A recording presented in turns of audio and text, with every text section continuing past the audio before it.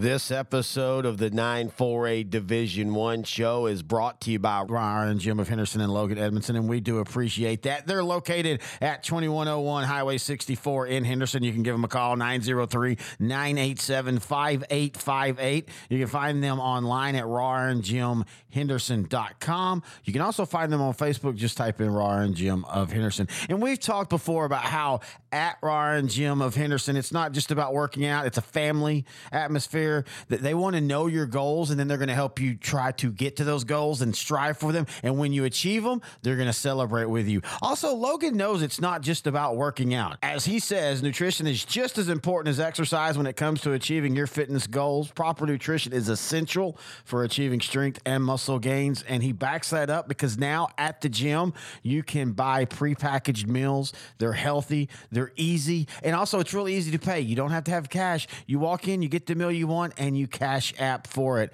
So check out Raw and Jim of Henderson, again located at 2101 Highway 64 in Henderson. The playoffs begin, and where does 948 Division I fit in? Well, we're here to talk about it. Hello, everybody. Terry Bennett here on the Raw and Jim of Henderson 948 Division I football show right here on S2S Sports, part of L4 Media. Brett Swinney of NETSN is going to join me, and we're going to just kind of talk about where we feel Kilgore, Lindale, Chapel Hill, and Athens will go in this region. A very fun region, man. This is a region, I don't know if it is as good as I thought it was going to be, like at the very top, but I feel like it's really, really deep. And when I say I don't think it's as good as I thought it was going to be at the very top, that doesn't mean I don't think the very top's very good. I mean, Kilgore, Lindale, Chapel Hill, Lumberton, Bay City. And look at what Bay City's done this year. El Campo, they struggled, but hey, man, they're getting healthy. And that's where I mean by the top, maybe not as good, because El Campo ended up not being quite as good as I thought they would be under Coach Reeves' first year. But I do think they're rounding into form. They're getting a little bit healthier, and so they could be a team to watch out for. And so that's what Brett and I are going to do here today. We're just going to kind of break down the playoffs. And we're going to do this each and every week as long as there's a 9-4-8 team playing.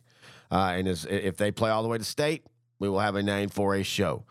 So we're going to take a break. And when we come back, Brett of NETSN joins me, and we're going to talk a little 948 right here on S2S Sports, part of L4 Media. Here at L4 Media, we talk high school football, 4A, 3A, and 2A in Texas. We talk East Texas sports. We talk NFL, guy talk, movie, and booze. We also talk wrestling and so much more. And you can see it all on our YouTube channel at L4 Media Company. Like and subscribe.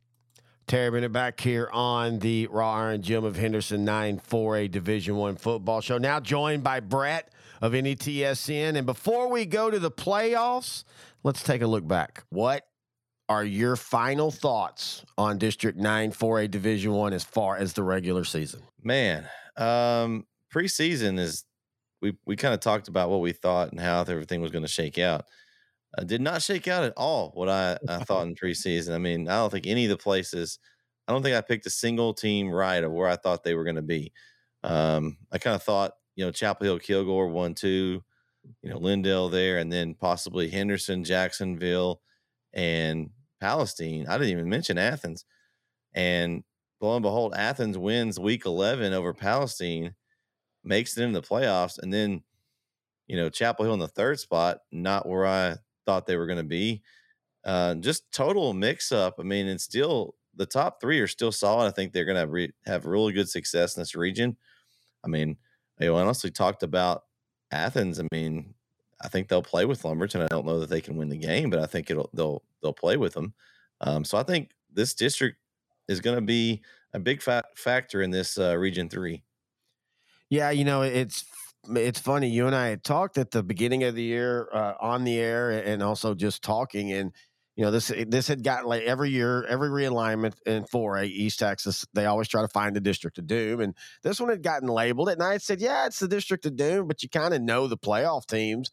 And the first three, yeah, but that fourth place spot, that just turned out to kind of be exciting between between Athens and Palestine, and they did things so differently that I always love that. Me and Grant always talk about. I love it when you have two teams that contrast each other, and it just a crazy way for the season to end, and a fun way Well, I do want to bring up and talk about, because and you're the inside, Chapel Hill Kilgore. What were your thoughts on that? What happened for Chapel Hill in that game? So just overall, I mean, Kilgore came in, they were physical. The game was really aggressive. The referees let a lot of stuff go in this game as far as they didn't blow their whistles very quickly. And it really, I mean, these two teams, and they don't like each other. I mean, it's a rivalry game. They've played so much over the past 2 or 3 years. And so a lot of plays were let go, and so tempers flare early. Um, but it was very physical. Kilgore, I was impressed with their line play. They're very physical up front on both sides of the ball. They made it really difficult for Ricky Stewart and Demetrius Brisbane to get going. And the quarterback Williams was impressive for me for Kilgore. He is a dual threat in every sense of the word. I mean, they honestly Chapel Hill's run defense, which has been heavily criticized this year, and they have. I mean, Lindell, they just ran up and down on the field on them. Was pretty solid in this game, but it was the big plays behind them that's what Kilgore was able to take advantage of, and Williams was able to have time and able to scramble away and hit receivers down the field, which was really the difference in this game. I think Chapel Hill played better, and I think they've gotten better. And honestly, I think we could see this game here in 3 to 4 weeks again. I have to ask you, as a guy that's been doing Chapel Hill football, back-to-back state semifinalist, Mm-hmm. I feel like I don't want to say this team has regressed this year, but I don't know. It just doesn't feel like maybe they've progressed as much as I thought they would. It kind of feels like, and being at last year's level is perfectly fine. And we'll talk about the brackets here in a little bit. I mean, the path is still there for them. That third round is going to be really, really tough, I think. But it just doesn't feel like Chapel Hill's taken the next step I think everybody thought they would this year. Yeah, I mean, as much as you hate to say, I mean, they're still the line play. I think has on defense was kind of has been Hit a and miss. little hit or miss. I mean, Kevion Huddleston, you lost in him. You lost two guys basically because he was on both sides of the ball. Corey Johnson was big up front. They still have Allen on the end. They've had to plug some other guys in. Linebacker play from Ross and oh Trevor Brooks. Trevor Brooks, yes, has been excellent. But that up front has been a little hit or miss as far as that goes. I think that's been the big difference. I mean, they haven't been able to power the ball up front. Now, obviously, Stewart and Brisbane, when they get loose, they can go to the house anytime. But I think really that's been the difference to me. They've still got the guys out there, and I still think, I think Coach Reardon does a great job of getting his guys to peak. So I wouldn't be surprised if there's some things that we haven't seen yet from them that they're still holding back. Because when it comes to playoffs, all you need is the right bracket to fall your way. And again, like you said, we'll talk about it. I think the bracket does look pretty favorable as far as matchups go for the first couple of rounds. But I mean, it doesn't take but just a few games getting rolling, and you saw Harmony did it last year in 3A. I mean, nobody gave them a prayer, and then they run off, 4 straight wins and had a great run. So, I mean, I really just think that this region is pretty wide open. I think Kilgore is honestly the favorite. Yeah. They have to be going in just because of what they've done so far. But you've got some really good teams in this region. Of course, you've got Lindale and Chapel Hill. You've got Iowa Colonies in this region. You've got Lumberton. There's some other good teams, Bay City. So there's some good teams in this region. Yeah, and the fun thing about this region is offenses are very explosive. I mean, when you talk about not only Kilgore and Lindale and Chapel Hill, but Iowa Colony, Needville maybe has best running back in the state. Lumberton with their passing attack, I know they started slow, but right now it looks like they're starting to ramp in. And then you got an El Campo team that, had up and downs and had injuries all year, but you never count out a Travis Reeve team when he gets them into the playoffs. But let's go ahead and start with the teams in 9-4 Division I here. Kilgore takes on Livingston Friday, Carthage Bulldog Stadium. Lindale takes on Vidor Thursday at Nacogdoches, Bryce Stadium. Chapel Hill, of course, takes on LCM, Little Cypress Mauriceville, in Nacogdoches at Dragon Stadium. Really underrated stadium, by the way. And then Lumberton versus Athens. That's at Nacogdoches, Homer Bryce Stadium, Friday. I have 3 of the 4 teams advancing. I also have Athens being in that game pretty late. But I think Lumberton, we had asked on the Sideline to Sideline 4A show, like, what was wrong with Lumberton earlier in the year? And finally, we got a link to Coach Ray's talking about it. And they had a young secondary and they had a young offensive line, and they had to rebuild them on the fly. And that's why they struggled early. But I really think the Raiders, if there's a team that I think could be a dark horse, that's the non-obvious, I think Lumberton is that team. Yeah, I think so too. I think we kind of talked about this. I agree with you. I think the 3 out of the 4, I think Lindale, Kilgore, and Chapel will take care of business. And I agree. I think Athens should be in this game. I think if they don't play, if Lumberton doesn't play up to what they can play, I think Athens, I wouldn't be surprised at all if Athens sneaks in and gets the win here. I mean, Coach Harold does a great job over there in Athens. Very good coach. And they gave Chapel Hill some problems on that Saturday game that after the delay early in the game. Some questionable decisions there that kind of put Athens in a hole. And they went for it on 4th and 7 from their own 20, 25-yard line early in the game. Something very risky. Didn't get it. Chapel Hill was able to take advantage. So a few plays here and there, and they could have been right in that game. So I think you're right. I think 3 out of 4, though. I think Athens is just not going to have enough. But, I mean, shout out to Coach Harrell and their staff. I mean, getting them in the playoffs. I mean, Athens wasn't even mentioned really preseason. We kind of counted them out because they didn't win a game last year. Yeah. But they played well, took advantage of an injury backfield of Palestine. Had their top 2 backs were out in that last game. Don't know if you knew that, but that was part of the reason. Because I had picked Palestine. I thought Palestine just had more athletes and had looked better overall. But, you got to play what's in front of you. Athens took advantage of it, and now they're in the playoffs. Well, and also Athens gave Carthage Kilgore a tough game, 28-21. I do think Lindale of the top 3 has the biggest, I guess you'd call it, quote unquote, upset factor, simply because Vidor in that slot T. First off, this game with how Lindale's kind of morphed into just grounding out teams with their quarterback, this game might be over in an hour. But I think if Vidor can play keep away, I think there is an upset potential there. I'm still saying Lindale wins the game, but I do think that Vidor is going to really grind them down. I think this is a low scoring game. It's either going to be a lot of big broken plays or low scoring, but it's going to be all on the ground mostly. I have Lindale winning, but I think it's going to be like a 21-17, 21-14 type game.